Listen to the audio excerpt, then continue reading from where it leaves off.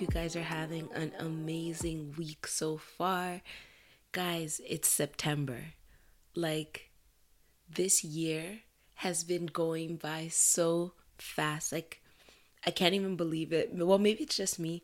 Like, sometimes people say the year's going by so fast, and you're like, well, it seems the perfect pace to me. It seems regular. But for me, this year has been going by so fast, and it's been a whirlwind. And I can't wait to see what the last 4 months have in store. And I'm wishing you guys all the progress and the fulfillment of all the goals that you guys have set for this year. So I know I've probably said it multiple times in the past, but I like to take a new month as a new fresh start. So since this is September, this is the last month in the third quarter. So all of my quarterly goals, I go back to them and see the ones I've accomplished, see the ones I haven't, and make the necessary adjustments and put those back at the forefront. Yes, it's only 30 some odd days, but at the end of the day, if you keep your goals at the front and you pay attention to them, you'll find that there are still some things that you can accomplish in this quarter and in this month that will lead you towards your ultimate yearly goals and set you up perfectly for the fourth quarter. So, yeah, just take some time this week, reorganize, recalibrate, figure out what you need to do, and get whatever it is done. Because trust me, this year's going by fast, but that's not to say that you don't have enough time to do whatever it is you want to do. Because sometimes I feel that when we're getting towards the end of the year and maybe we had some huge plans for the beginning of the year, the fact that we're in September now or whatever month towards the end will kind of discourage you and make you feel like maybe you didn't do what you needed to do. And maybe that's right. Maybe you didn't do what you needed to do. But instead of wallowing in that, you need to ask yourself, what do I need to do now that will put me at a better place than I was yesterday, than I was last month, and than I was at the beginning of the year, even if that place is not the place that I thought I would be at this point in time. So just be kind to yourself, reassess, reevaluate, and execute. Like, we're trying to be great here, and whatever means possible is how we're going to do that. I hope you guys got a chance this week to also focus on the words to live by from last week, which was understand your relationships. And I think this is a really important one because there are things that we want from people that they may not necessarily be able to give us. And when we understand what people can give us, in whatever way, shape, or form, it'll make it easier for us to know what to expect from them, and in turn cause us to have less disappointments in the people who are around us, right? Because we're not putting burdens on them that they can't bear or expectations that they can't bear. So pretty much the two things that I took away from this for myself personally, and I hope that you guys can agree or notice these same things, is that you need to stop expecting to get things from people who don't have it to offer. And saying this, it can sound harsh, I find, but it's actually just the truth. And sometimes the truth is harsh, but trust me, it saves you a lot of time. Like, these things that people may not have to offer could be anything from love, it could be anything from money, it could be sound advice. Like, sometimes the people who we want to talk to and the people who want to listen to what we have to say will not have the advice we need for the issue at hand. And that could be a trash feeling. Like, for example now, and it's not always because they are negative or whatever it is. It might just be that they don't have the necessary tools in that space to be able to offer you what you need to get you to wherever you want to be. Like, for example, for me, when I'm thinking about taking risks, like any type of risk that's uncharted territory or doing something that I don't exactly know where it's gonna lead to, and I'm not talking about like bungee jumping or something. I'm talking about more business risks, like what I did this year, quitting my job to pursue my passions. There are certain people who, in the infancy stage of doing that, I couldn't really speak to because the advice they would give me would be based on their fear. And that's not what I needed, you know? And to go and have a conversation with someone, or to go in with the expectation that someone's going to give you encouragement when they don't have that to give you, can make you extremely disappointed because you're not going in with the right state of mind. So for me now, I know that there are certain people in my life who are a little bit more timid and who are less likely to take risks. So when I go to them and tell them about the risks that I'm taking, I prime my mind to prepare myself for whatever they're going to say, which may come off as negative. And I prepare myself so that I will not be upset with them because I have no expectations to get from them something that they don't have to offer me, which would be maybe encouragement or like some hype to encourage me to get to do what I want to do. And another thing that people sometimes don't have for you is time. And this could be because they genuinely don't care, or they have a lot going on in their personal lives. But when you understand the things that people have to offer you and the things that they don't, you'll be better able and better equipped to deal with them in the way that will serve you and serve them in the best way. And these realistic expectations and the understanding of what people have to offer you in your relationships will also help you to avoid the pain and disappointment that comes when you go into a situation expecting A and you get D, like not even B, not even C. You get something all the way at the other side of what you were expecting. But when you understand your relationship and understand the people that you're dealing with, it saves you this agony, and it helps you to understand how to navigate and how to deal with people, and where best everybody's strong suit is and where their weak points lie, and just how to avoid feeling like trash or being disappointed by them. So I hope that really helped you guys. It helped me a lot because it's something that I haven't assessed all the time. And sometimes in our excitement or in our need for help, we just go to the first person available to us, and understanding that the first person who's available to you might not have what you need will help you better assess who you deal with in different situations and just save you time and agony, as I already said. So for this week, we're going to be talking about statistics. And this is pretty much a part 2 to last week's episode, which was about mindset. They are very statistics in the sense that I'm going to be discussing it, which I'll let you guys know in a moment, and mindset go hand in hand. So to start off, I'm just going to give you guys the Google, I think it's Merriam-Webster, but if it's not, it's the definition I found on Google of what statistics is.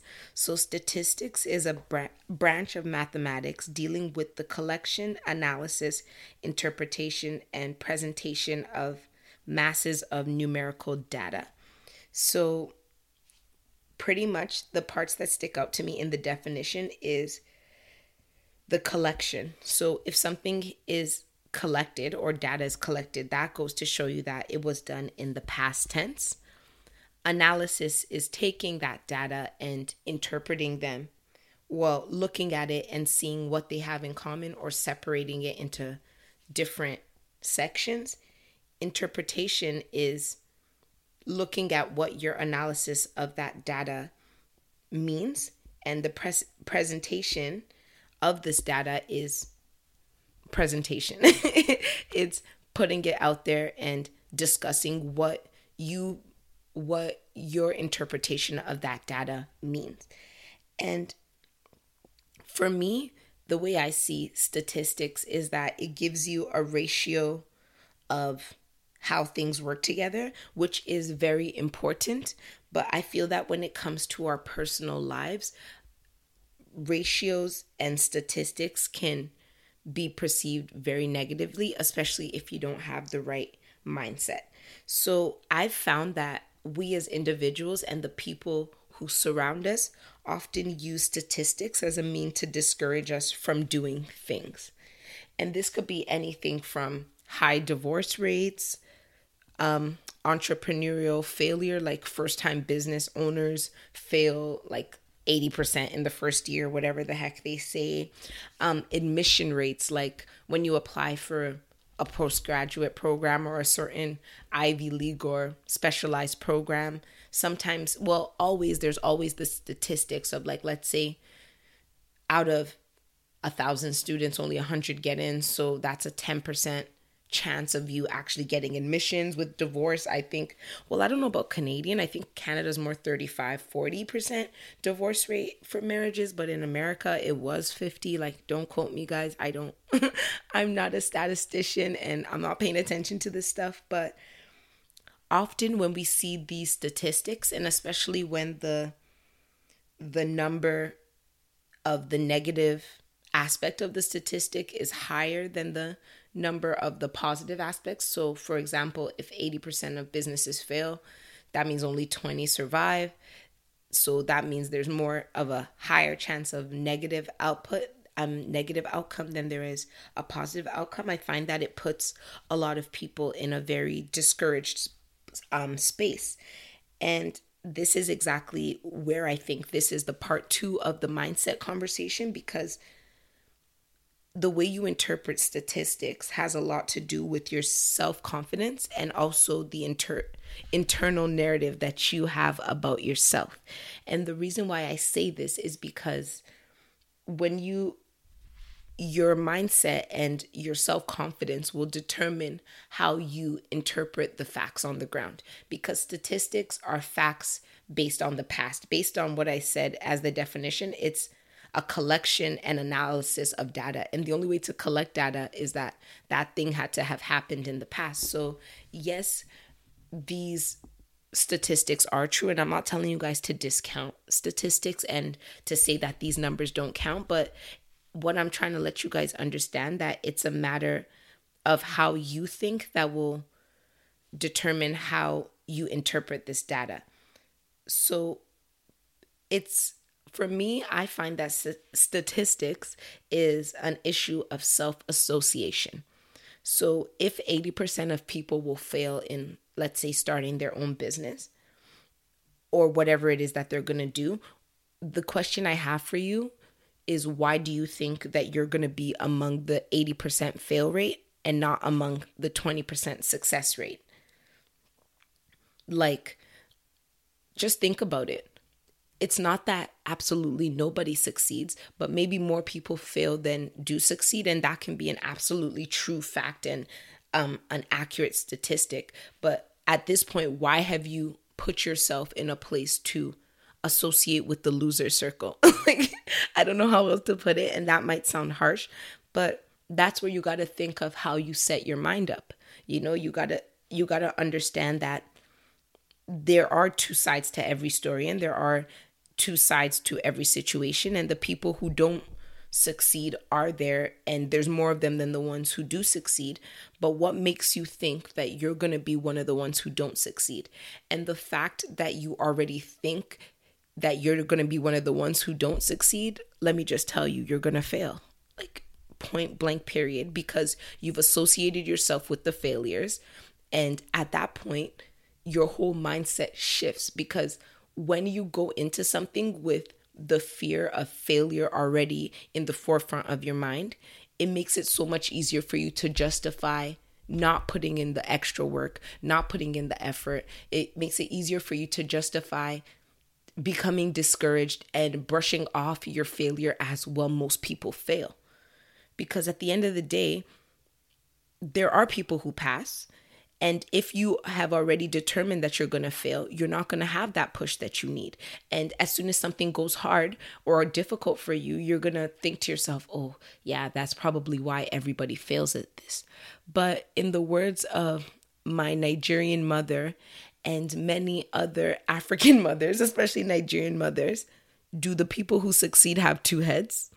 And for those of you who have never heard this saying before, it's something that Nigerian parents, and I don't know about any other, but I think Ghanaians say it as well. But pretty much what they're saying is that when you see the people who do well in situations that are statistically difficult, what makes them stand out? And more so than what makes them stand out, what makes them so different from you? Do they have two heads? No. They have one head just like you do. They have one opportunity just like you do. So what makes you now think that you are not able to succeed at the level that they are, and that you're going to be one of the automatic losers just because math says that there's more losers than winners? And that's just how I think you guys need to live your lives. Like, yes, there are statistics. Yes, there are lower chances of you getting in than of you not getting in. But at the end of the day, all you need is one spot. And where I see this a lot, especially in Canada, because of like the small population, like when I notice a lot of like master's programs, PhD, law school, medical school, a lot of those schools on their admissions page will write something like, oh, we receive on an average 3,000 applications and only 300 students make it in each year. And for a lot of people, this is enough to discourage them from even going for it, because they're like, how will I get in if there's only 300 spots? But if you really think about it, you only need one spot. So if there's 300 spots available, you have 300 chances to get the one spot you need.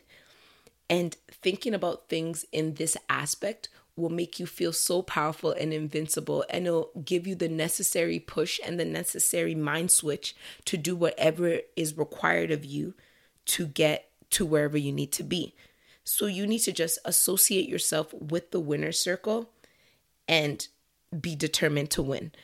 And I found that with statistics, like when there's something that we're passionate about and that we truly love and we have no fear for, which is usually things that I find don't involve a lot of risk, or things that we're extremely talented in, so that to us, we're not perceiving it as a risk, we usually don't take statistics into consideration. Like if I feel that I'm an amazing cook and I want to go to culinary school, I'm not even going to check what their admission rate is. I'm just going to make my application, do what I need to do, and get in. But I find that where we usually take statistics into consideration is usually when we need a security blanket, because we're scared of what's going to happen, and knowing that the majority don't pass, or the majority don't get in, or the majority fail, is the perfect way to pacify ourselves and make ourselves feel better when, God forbid, the negative outcome that we were thinking had a possibility of actually comes to pass. And you don't need that, guys. Like, I don't know how to say it any more plainly or any more straight up. Who cares? Who cares what anyone has to think? Who cares about how difficult it might seem? If you do something with the fullest extent of your ability, if you apply to medical school and you kill your applications to the best that you can, you kill your MCATs, you kill your LSATs, you kill your GRE, you kill whatever it is, you do your best and you execute at your highest level, and you don't get in, maybe it wasn't your time, and if you think along the lines of excellence always, that doesn't mean that you will necessarily not be one of the negative statistics, but at least you'll know that the reason why you were one of the negative side of the statistics wasn't because you just allowed yourself to be pacified by that. And safety blankets are amazing, and they're good and they're comfy. Like, trust me, everybody wants to have a soft place to land in case they fall. But focusing on the fact that you have a safety blanket will not allow you to jump at the level you need to jump at to succeed and not even need the safety blanket, which is counterintuitive. But at the end of the day, that's just what it is. You need to constantly associate yourself with the winner's circle, and eventually you will win, because your hard work will pay off. And you have not allowed yourself to count yourself out prior to you even doing whatever it is that you need to do. You need to execute. Like, that's what it is. And I was having a talk with one of my aunts, which is pretty much what even inspired this whole talk today about statistics. And one thing that she said was that if one person has done it before, so can you. And if no one has done it before, you can be the first. Like, we were talking about business, and like, so I'm Nigerian Canadian. I think you guys know that already. And we were talking about how a lot of Nigerians who live abroad talk about the difficulties of corruption and the difficulties of everything that's happening back in Nigeria. And some of them say, oh, I'd love to go back, but it's so difficult for people. And what she said was that it's difficult for people, but some people are still flourishing. So who am I to believe that I'm going to be among the people who are having a hard time when some people are still flourishing? And she went on to say that if the country or whatever the place still has people living in it, that's enough of a motivation for her to be willing to go back and do whatever she wants to do there and have the confidence that she's going to succeed. And that goes for everything you're doing. If some people are still staying married for 30 years, that's enough motivation for you to still want to get married and aim to be those people. If 20% of people are still running successful businesses that don't fail in the first year, that's enough motivation for you to start your business and do whatever it is you want to do. If 10% of people are still getting accepted to medical school, law school, master's programs, specialized programs, and even an undergrad, that is enough reason for you to do what you want to do. Remember that you just need one spot. You need one opportunity. You are literally sometimes less than 0.00001% of that statistic. So who cares if they say 50% make it and 50% don't? You need 0.00001% in the grand scheme of population, life, and everything. So hold on to your 1% and have full confidence in yourself that we are all going to be statistics because the whole sample size is counted. But count on yourself and bet on yourself that you will be one of the positive statistics, no matter how low of a percentage that is. So I hope that really helps you guys, and I hope that motivates you guys.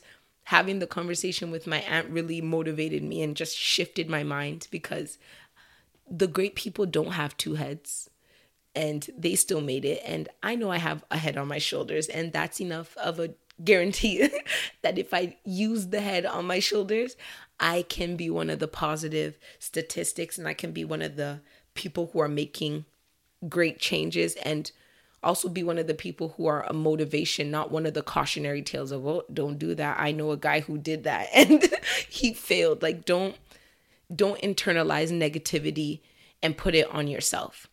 Always stay in a positive mindset as much as you possibly can. And when you find yourself trying to fall into the negative, snap out of it. You're better than that. And don't allow anybody to tell you otherwise. So for this week, the words to live by are: you don't need answers, or you don't need an answer, you need peace. And what I mean by this is that many times we have expectations of other people, just like what the words to live by last week were. But especially when it comes to disappointment and heartbreak or anything along those lines, I found that what we need most often is peace. And the problem arises when you put your peace in the hands of somebody else. So you can put your peace in the hands of somebody acknowledging you, put your peace in the hands of somebody apologizing to you, feeling that if somebody gives you what you expect from them, you'll have peace. But what I'm here to tell you guys is that your peace is in your hands.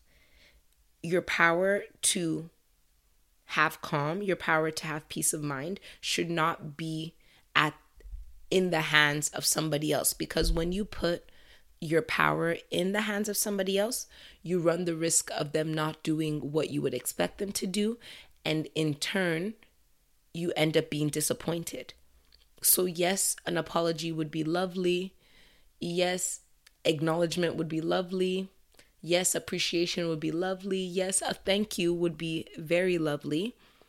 But if you don't get it, find a way to give yourself peace. Find a way to put the power back in your hands in a way where you're not easily swayed by what people say or don't say, because we are ultimately the masters of our own fate in terms of human level. I'm not talking God level, but on the earth, when you deal with people, you give them the power that you do over you, or no power at all.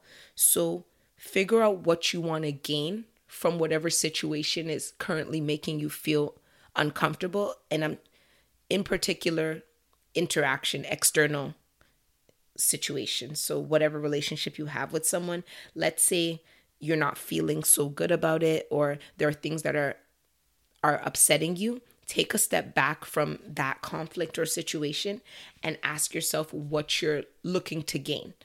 Like, if somebody apologizes to you, what do you think that's going to do for you? It's going to make you feel better? Okay. Why do you think that it's their apology that is going to shift your whole mindset? What do you think that they owe you that you can't give to yourself? And this is not to say that it's not necessary to apologize to people when it's due, because you want to be a good person. But if someone's not going to do onto you what you would do to them in a switch situation, you need to learn to take back your power and operate in the best way possible for you and to maintain your peace. So I hope you guys have an amazing week. Thank you so much for coming back and listening to me.